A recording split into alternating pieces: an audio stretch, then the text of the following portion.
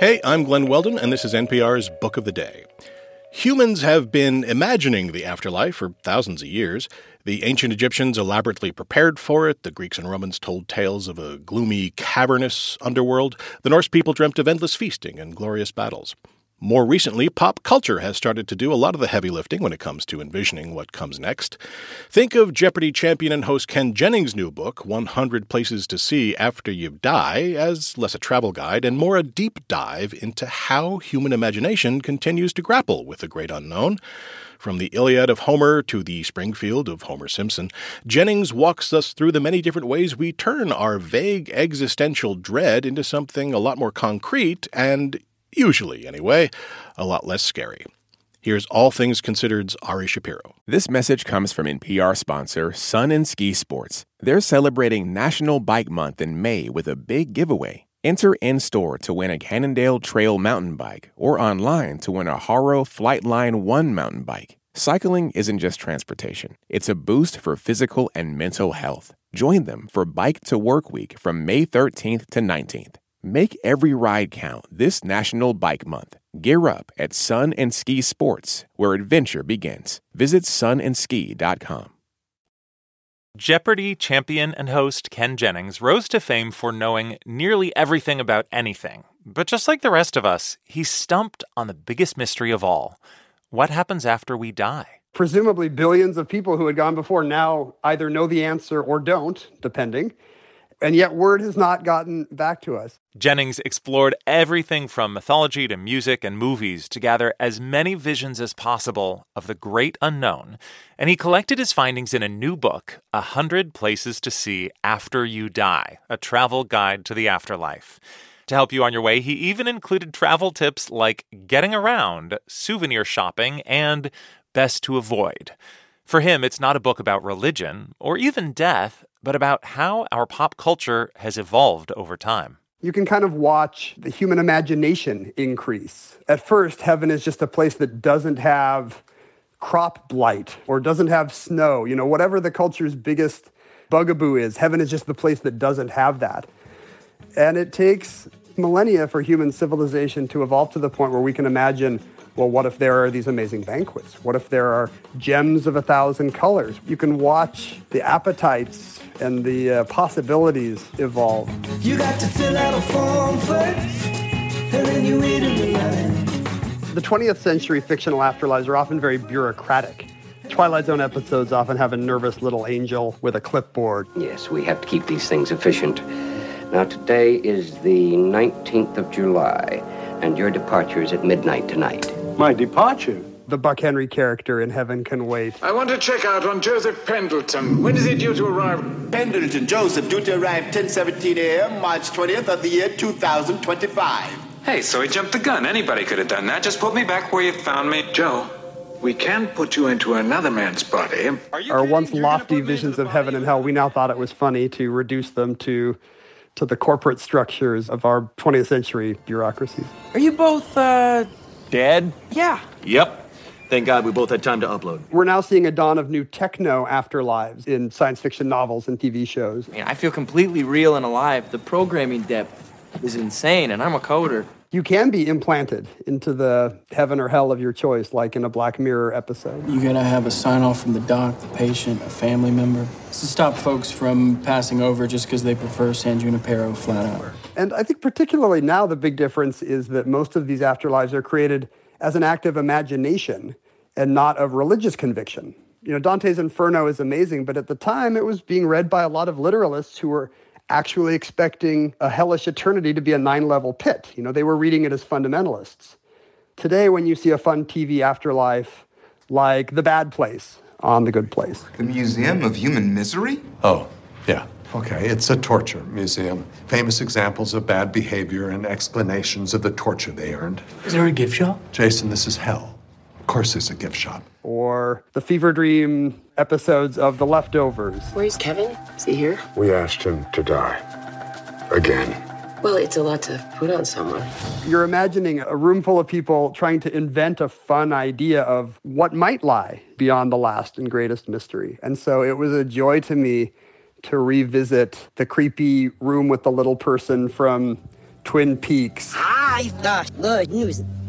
That the mule is going to come back in style. Or the disappointing afterlife in the last episode of Lost. Where are we, Dad? Well, this is the place that you all made together so that you could find one another. Or Beetlejuice. Handbook for the recently diseased. Deceased. Or the cornfields from Field of Dreams. Is this heaven? It's Iowa. Could have sworn it was heaven. If you're like me and you want old-timey baseball, to me that seems like a beautiful afterlife. And that would be hell to my wife.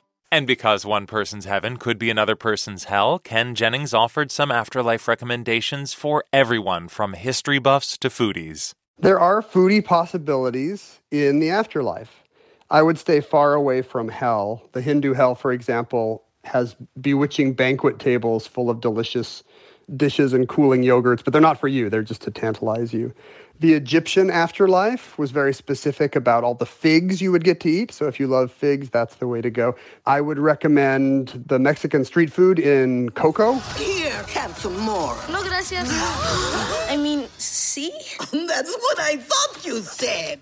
I mean, if you love history, what you really want to do in the afterlife is celebrity spotting. You want to go ask Amelia Earhart or Jimmy Hoffa, like, what the deal actually was with them. A lot of the most celebrity-rich heavens are in modern telling. You know, The Simpsons, when The Simpsons shows the afterlife, it's always full of recognizable people. Whoa, Frank Sinatra. For me, this is hell. You dig, Pally? Did you know the Picture About My Life is Spielberg's biggest movie? You were beaten by Argo. Argo? We have interesting people. Look, Tracy Morgan's here. Tracy, what are you doing here? You're all better. Nobody tells me these things. In South Park especially, hell in South Park is always filled with the biggest names in serial killers, if you're a true crime fan. Ted Bundy, Jeffrey Dahmer, and John Wayne Gacy.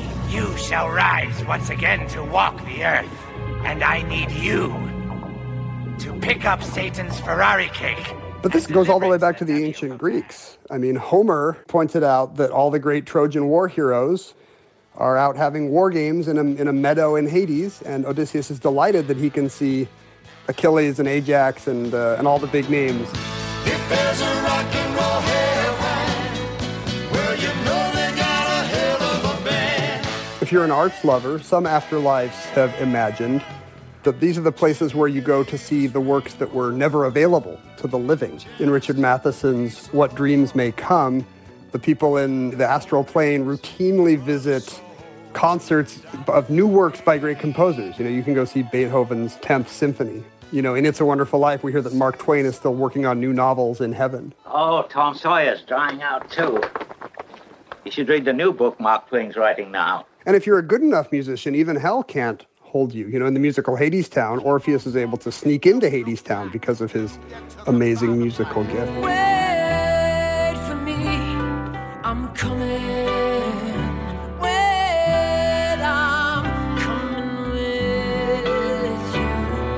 If you're looking for more of an action-packed vacation, in Black Panther comics, Ta-Nehisi Coates imagined that the Wakandan afterlife, the Jalia, would have all kinds of extreme sports available.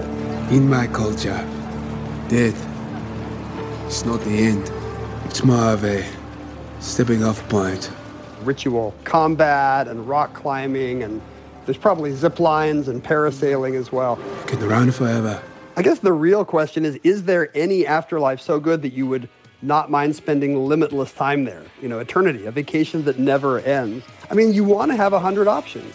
Ken Jennings' new book is 100 Places to See After You Die.